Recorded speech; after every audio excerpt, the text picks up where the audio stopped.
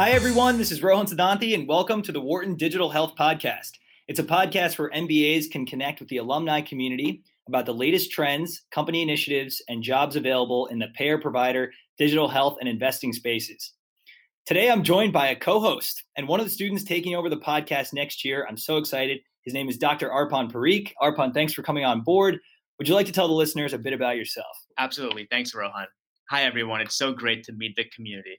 I'm a first-year MBA student at Wharton and also a currently practicing physician specializing in psychiatry and addiction medicine. Before coming to Wharton, I ran one of Mount Sinai Hospital's outpatient addiction psychiatry clinics in New York City. Wow. Okay, great. Thanks for coming on board. Absolutely. So let's jump right into today's podcast. I'm happy to say that we finally are bringing you all a guest from the world of behavioral health. Today, we're lucky to have Mariam Malik, a 2016 Wharton MBA grad who now leads physician partnerships for Genoa Healthcare, which was acquired by Optum in the fourth quarter of 2018. Genoa is one of the nation's largest operators of on-site specialty pharmacy centers, telepsychiatry, and medication management intended to assist behavioral health and addiction treatment communities and centers. Hello, Mariam. How are you doing? Hi, Rohan. Hi, Arpan. Nice to meet you both again on the podcast. I'm doing well. Thanks for having me. Awesome. Thanks for coming on board. So Arpan, Mariam, and I connected at the Wharton Healthcare Conference. It takes place in February each year.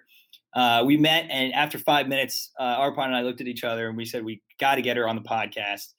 So we're lucky to have her. Thanks so much. We like to jump right into things and get our listeners going. So Mariam, can you give us a brief summary of your career path, kind of before and after Wharton, and then how you got to Genoa?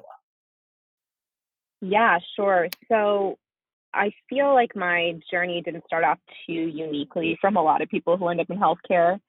I have a physician parent and thought that I wanted to be a doctor.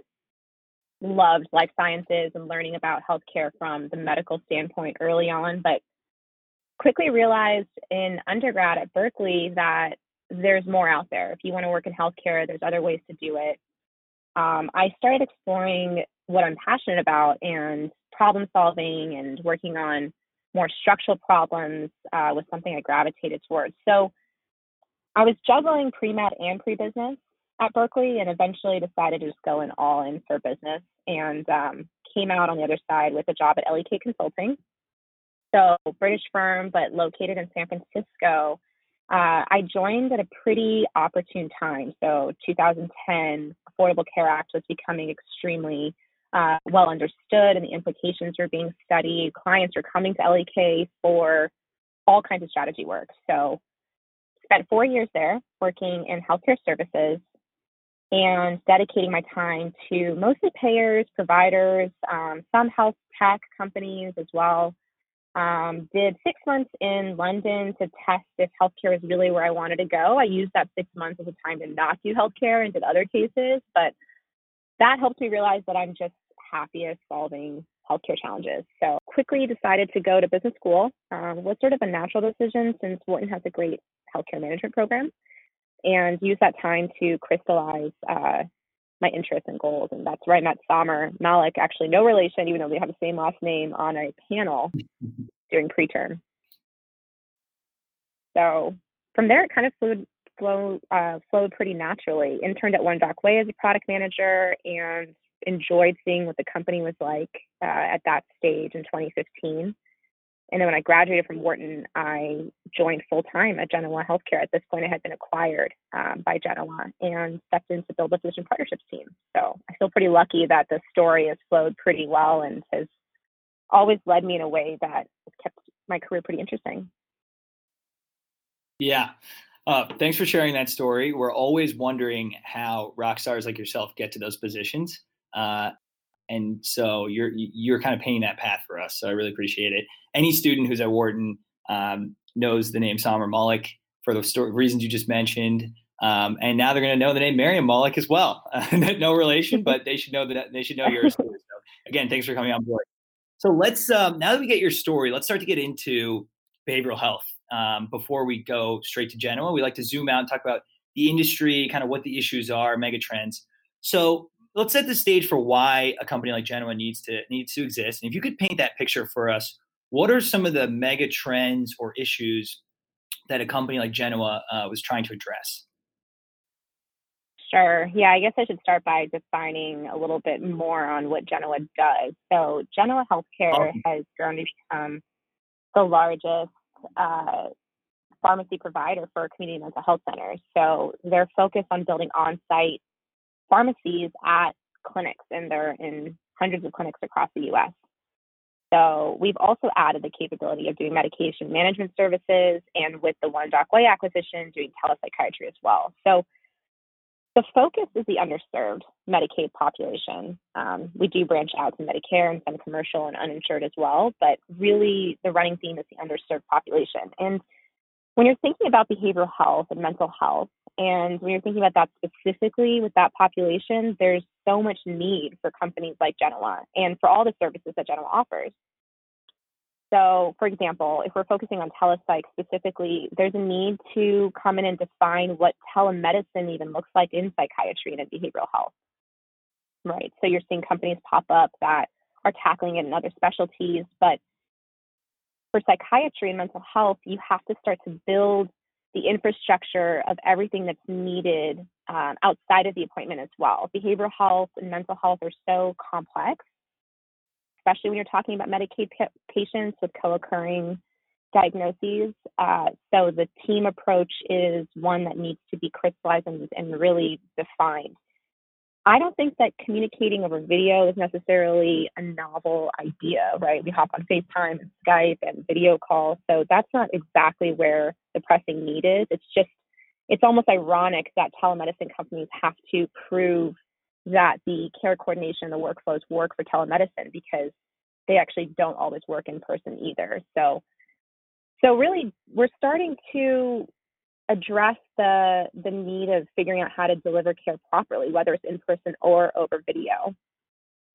I'd say the other area that we're tackling is marketing to people who are still skeptical about telemedicine and about telepsychiatry. There's a growing need and recognition for it, but there's still obviously some resistance because it's people's care, and it's hard to shift their mindset to thinking about doing something virtually when they're so used to the idea of in person. And that's something we're looking to overcome. Absolutely. So, Mariam, I'm wondering if you can tell us more maybe about 2 or 3 either regulatory tailwinds or maybe the removal of some headwinds that you see as important to using telemedicine as a delivery mechanism for behavioral healthcare in this country. Yeah, definitely. So one of the major changes that we've seen in the last few years is on the reimbursement side. Medicaid actually has been leading the charge on reimbursing for telemedicine visits. In almost all states, Medicaid will cover the cost and sometimes even provide a bonus to clinics and facilities for using telemedicine, and that bonus is to incentivize them to adopt it and address access issues.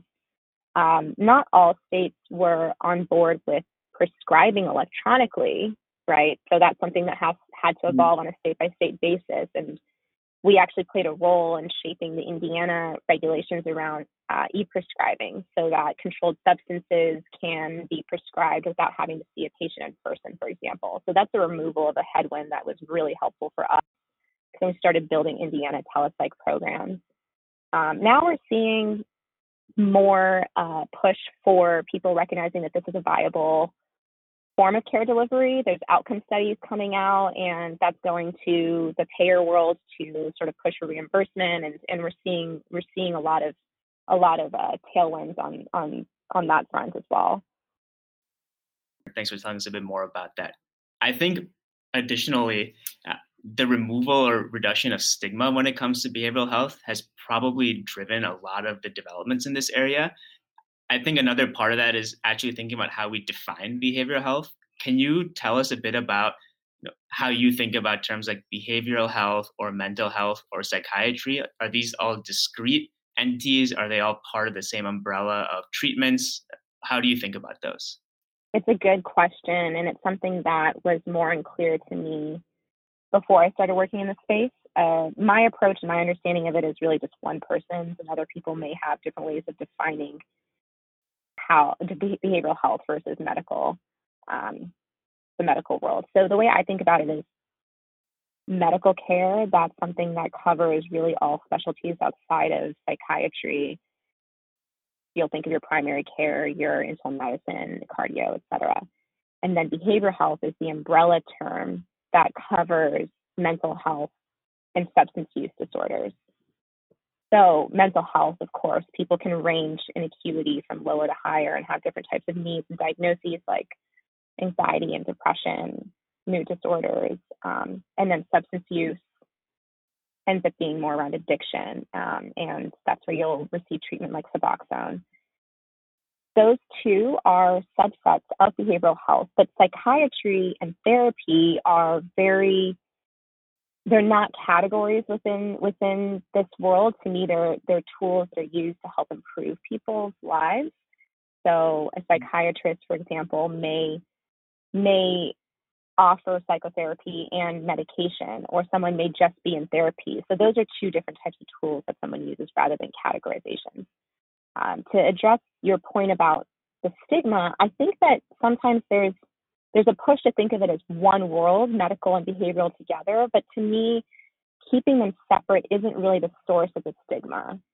I think stigma is really driven by a lack of understanding of where to start when addressing behavioral health needs, either for an individual or society, or a lack of willingness to do so. And if we can start to unpack that and address those deeper level structural issues, then that's where we'll start to see stigma reduction. It doesn't necessarily come by just defining things differently. Absolutely. So I think the question about stigma and thinking about where consumers even start to access behavioral health is actually really interesting. We're seeing this real trend in medicine of direct-to-consumer healthcare, both in diagnostics and therapeutics, really lowering that bar and making it easier, for the population to access services. I wonder how you see this direct-to-consumer trend playing out in the behavioral health space, if at all. Yeah, it's a very interesting trend. I really appreciate that it's a growing trend, because that's reflective of a desire from people to want to take a larger role in their own behavioral health needs or the behavioral health needs of their loved ones. The fact that there are companies creating services and products to put the tools in people's hands to start to manage to the earlier point, that's really how you start to address stigma. You make it okay and you give people a path forward. So I think we'll see this take off pretty meaningfully. If you think about Fitbits, for example, in the medical world, they gave individuals the ability to track their heart rate. They gave them some motivation to start jumping into cardiovascular exercise and other types of exercise, even meditation. And that's fantastic. I do think that, like Fitbits and like the medical world, we're going to see that these direct-to-consumer products and services are going to resonate more with people who have lower acuity needs, who are fairly healthy in their core, but could benefit from using these tools.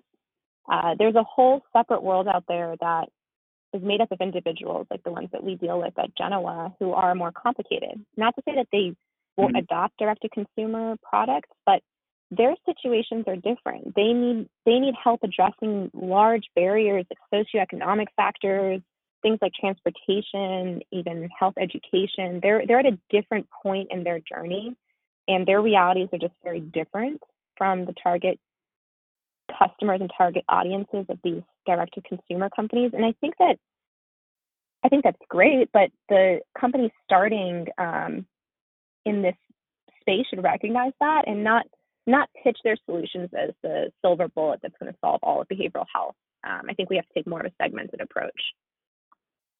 Yeah. It's hard to imagine the polychronic patient who also has, different behavioral health kind of issues, just going DTC and picking up their iPhone kind of thing. I think you're right. There's a population that I love how Genoa targets, who really has certain needs, and those needs need to be met in a specific way. So I agree with your rollout kind of vision. But we want to get into. Just to quickly jump in on that, what's interesting is I do and also put one point in there, and one is that there were people who did say that telemedicine wouldn't work for this population, that sitting in front of a computer and and connecting with a psychiatrist or a psychiatric nurse practitioner over video wasn't going to work for the underserved patient population. And we've seen that work, right? So there is a path forward, but I think we just have to learn from areas where it has worked. So well, I guess I'll add that caveat. Yeah, it's great. Well, we want to transition into you, your role at Genoa, and all that stuff. And to make that transition, maybe you could give us a sense of why you personally wanted to go into behavioral health. Sure. Yeah. So it's not an accident that I ended up in behavioral health. I have two brothers, both of them older than me, and both of them have dealt with some pretty severe chronic health conditions. One of my brothers, who's 2 years older, was diagnosed with psychiatric needs when I was 11 and he was 13. And it was really a seemingly overnight episode.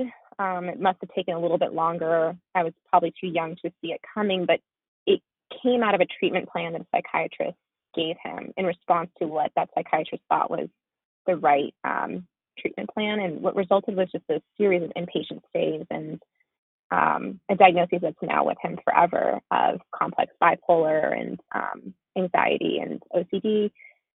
Super sharp individual, so passionate and very, very strong skills in certain areas, but it's now become incredibly hard, right? And that journey to figuring out what was going on with him, where do we go to get care, who can we turn to learn more about, who else is even going through this right now, was really hard on the family and, of course, super hard on my brother.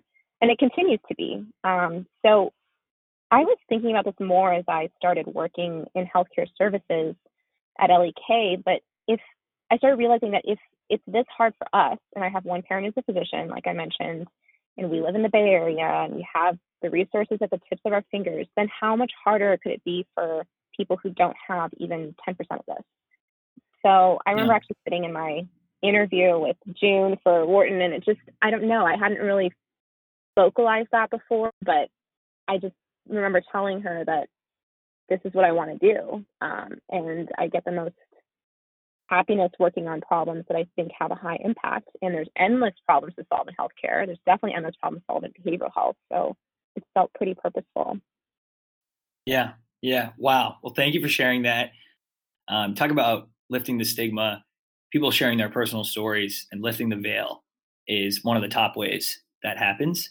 And especially coming from certain communities, the South Asian community among them, where that stigma exists. So really credit to you for sharing that. Let's keep going and kind of getting into the Genoa story. A lot of people know it, but many don't. And as our audience grows, maybe they don't know these Wharton legends that exist, such as yourself. So could you give us a sense of what the roller coaster ride was like? So from One Dock Way to Genoa and then now Optum, give us a sense of that. And then we want to get into your role after that. Yeah, sure. So speaking about the companies overall, it has been an interesting journey. You don't really hear about a startup being acquired before Series A by a large company. So it's been pretty fascinating to see. So without getting into the role right now, on the front of the acquisition, One Dock Way was, of course, started by Sommer and really targeted at the Medicaid patient population. So when they were acquired by Genoa Healthcare, it was a very natural fit. It was a different offering that Genoa Healthcare could now bring to their clinic partners. So now Genoa at this point could offer the on-site pharmacies as well as psychiatrists. And they were really acting in the best interest of their clients, right? They got very close to these clinics. They learned about their needs, of course, the shortage of psychiatrists and nurse practitioners, and basically anyone who could prescribe to the clients at these clinics was a dire need. So that's where the telepsych acquisition was very natural. And then, from there, the Optum chapter is still very new, but we're excited to be part of something bigger, and I think it fits really well with our mission. It's really exciting, Mariam, to hear about your journey, taking a leap on the front end, going to One Dock Away, and then seeing how that journey has evolved. And certainly your role has evolved over that time period as well. Can you tell us a bit more about what your role looks like today, being in charge of physician partnerships and what that looks like on the ground? Yeah, absolutely. I mean, it's very different from how I first started. So when I was at One Dockway in 2015 for the summer internship, I was a product manager. And so obviously product management and physician partnerships are two polar opposite areas. And it's been exciting because it's just as daunting in a good way as product management was. I remember I started off both of these roles in the same sort of fashion, right? So I hopped off the interview for the product manager role with Summer, who had asked me to create a product requirements document as part of the interview. And I said, cool, that sounds great. Got off the call and just Googled what is a product requirements document. So when I stepped into physician partnerships, I had thought to myself, how am I going to start a team that does something I have no experience in doing myself, right? So how am I going to start building a team that's going to attract physicians and psychiatrists and nurse practitioners to come work with us? But it was good timing for the role and for what I wanted to do, because at this point, Genoa had just bought One Dockway, and now known as Genoa Healthcare, we were looking to build the second marketplace. We had the clinic infrastructure, where our clinic partnerships team was building contracts with clinics to understand their needs and scope out roles in psychiatry, but we just didn't have a team focused on the physician or nurse practitioner side of the business. So my job was really a one-line description of figure out how to create a place where providers are going to seek us out and want to work for us. So in this process, we've started by looking at, well, what is the gap for physicians and nurse practitioners today? We know that they're in short supply, and we know that they have multiple job opportunities. So how can we differentiate what we're bringing to them? I think the added bonus of them working over telepsychiatry and being able to practice from home was really helpful, but we had to clearly define what was going to pull them in and resonate with them, and then on top of that, figure out how it's going to be a place that brings them happiness outside of just plugging in to see individuals and logging off. So we're continuing to evolve that. It's become more of a BD function than a traditional recruiting function. We'll always sort of say we're not recruiters, we're physician partnership managers, because to me, that embodies the ability of being able to go above and beyond just placing them in a role. We want to start changing the way they get value out of their career. Absolutely. It sounds like that initial mandate that you had was quite broad and challenging to define more crisply. I see a lot of parallels between sort of the gig economy that's been created by a lot of service-oriented firms, thinking of Uber or TaskRabbit, and the model that a lot of telemedicine firms employ, which is utilizing excess clinician capacity. I think one glaring contrast that I see in clinicians, especially with psychiatrists, I think I can say this because I'm one myself, we're pretty opinionated and really entrenched in our ways. What have been some of the biggest challenges that you've seen or even faced yourself in managing the partnerships between Genoa and your base of psychiatrists? Yeah, it's a really good question, Arfan, and you're starting to hit the nail on the head a little bit. But no one physician or nurse practitioner is the same. So they all come to us with varying degrees of understanding of telepsych, varying degrees of their tech competency, their clinical experience, different motivations, and different goals for what they want to get out of their career.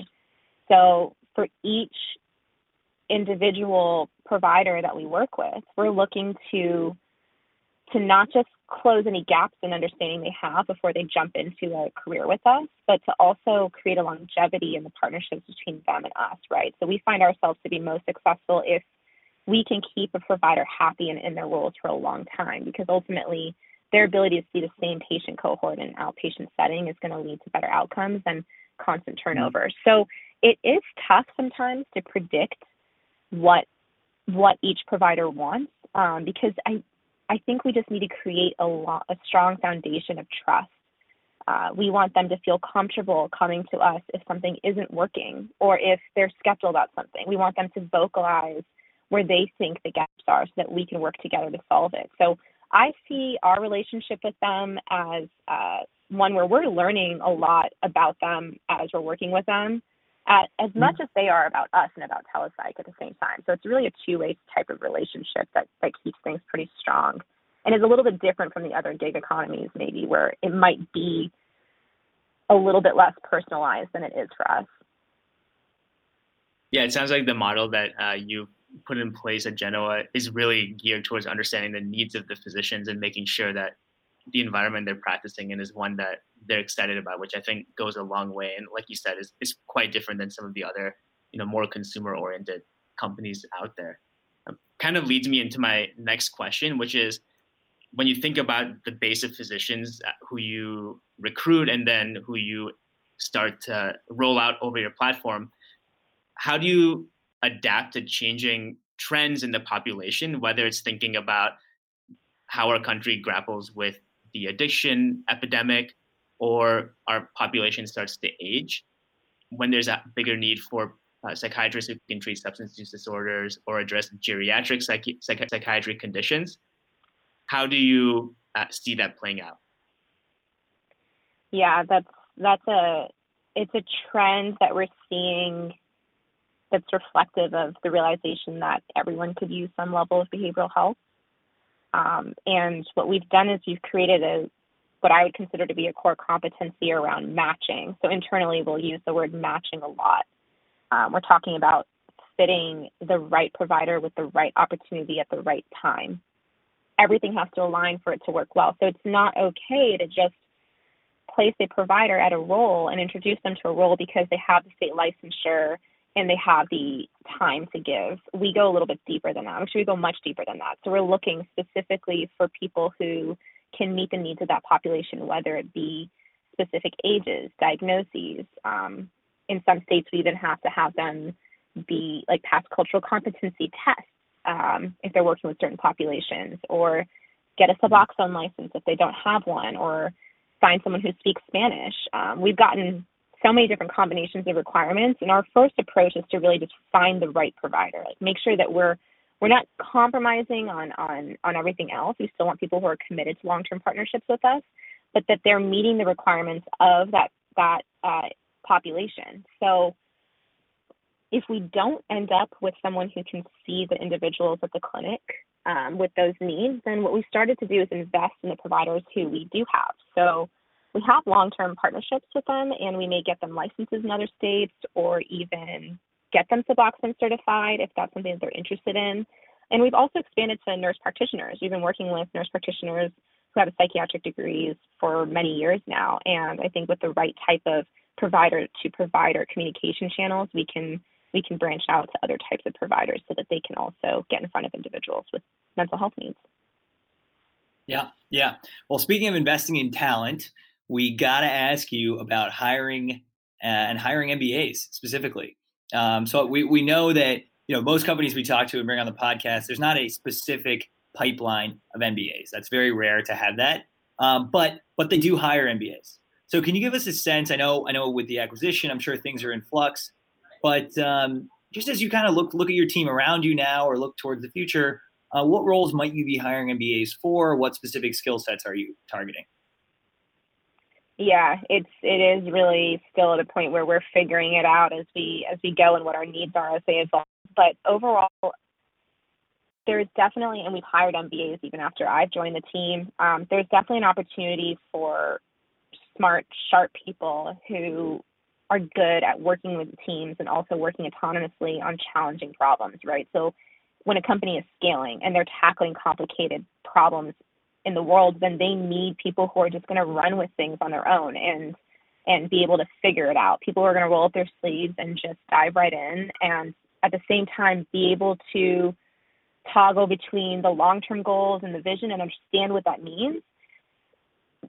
Toggle between that and the day-to-day, right, and how to get there and be able to work backwards. It all sounds pretty much like soft skills and sort of nebulous, but I've really come to appreciate how tough it can be to go back and forth between knowing where you're going and also figuring out how you're going to get there week by week. So there's an opportunity for MBAs to step in and lead. And that also looks like leading teams of other people to get there as well, or sharing past knowledge, or even, I'm surprised, but I do use a surprising amount of my Wharton degree in my job today. And that was partly sarcastic because it was quite valuable, but there's a lot of opportunity for MBAs to make an influence. That's great. That's good to hear. And who should they contact?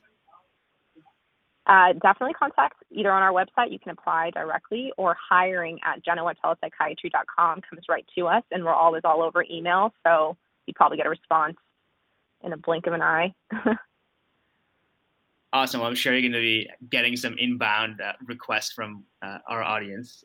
And thinking about our audience of MD, MBA students, many doctors in training grapple with that decision, whether they should pursue further clinical training, i.e. residency or fellowship, or go straight into consulting or industry. So for our audience who are thinking about making that decision, what do you see as a value proposition of further clinical training versus going ahead and jumping directly into a company like Genoa or Optum?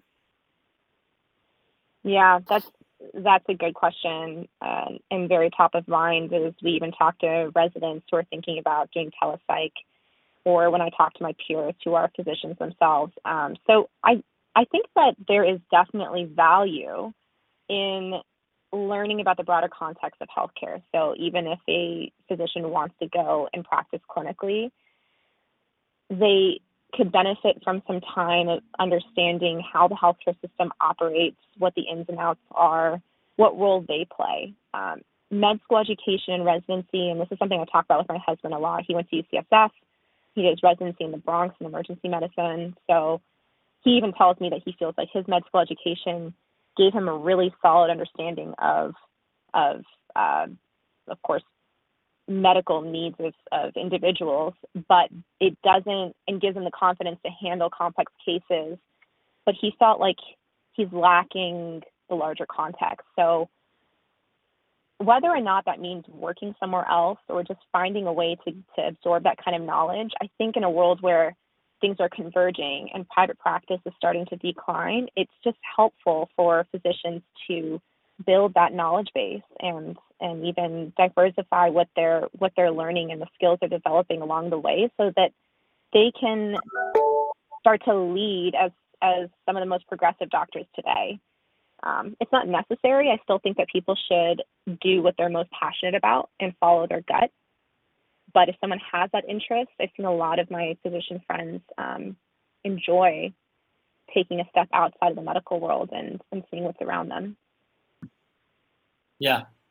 Well, speaking of those passions, we like to open up a little space at the end of the podcast for our guests to share some thoughts. MBAs are always looking for advice, and those who come on the podcast are most apt to provide that. So do you have any last thoughts or kind of advice for MBAs specifically? Yeah, I would say that if you're looking to jump into healthcare, and especially if it's parts of healthcare that are stigmatized, you shouldn't be afraid to lead with your personal stories. I had to learn this the long way, and I learned it at Wharton. It wasn't something I was really open about before, but I remember standing up to give a student lecture on mental health, and I ran through the slides with a friend of mine who was organizing the event, and she let me go through the whole practice run, and she said, "This is great, but why aren't you opening up with your brother and why you even care about this space?" And that made me think, I don't know. I guess I just thought that was unacceptable. But the more I learned from things like P3 and certain leadership classes at Wharton and from my peers and from that experience, if you can lead with authenticity and show some vulnerability and tell people why you're working in this field, then you'll be able to inspire more people to join you. I think you have to find the right balance, especially if you're a people manager. But in a world where breaking stigma is half the battle, how you lead can make a really big impact. Wow. Yeah. Thank you for saying that. And frankly, very few of us have the courage it takes to blend our personal and professional lives. We tend to hide that when in fact it's usually the main motivator.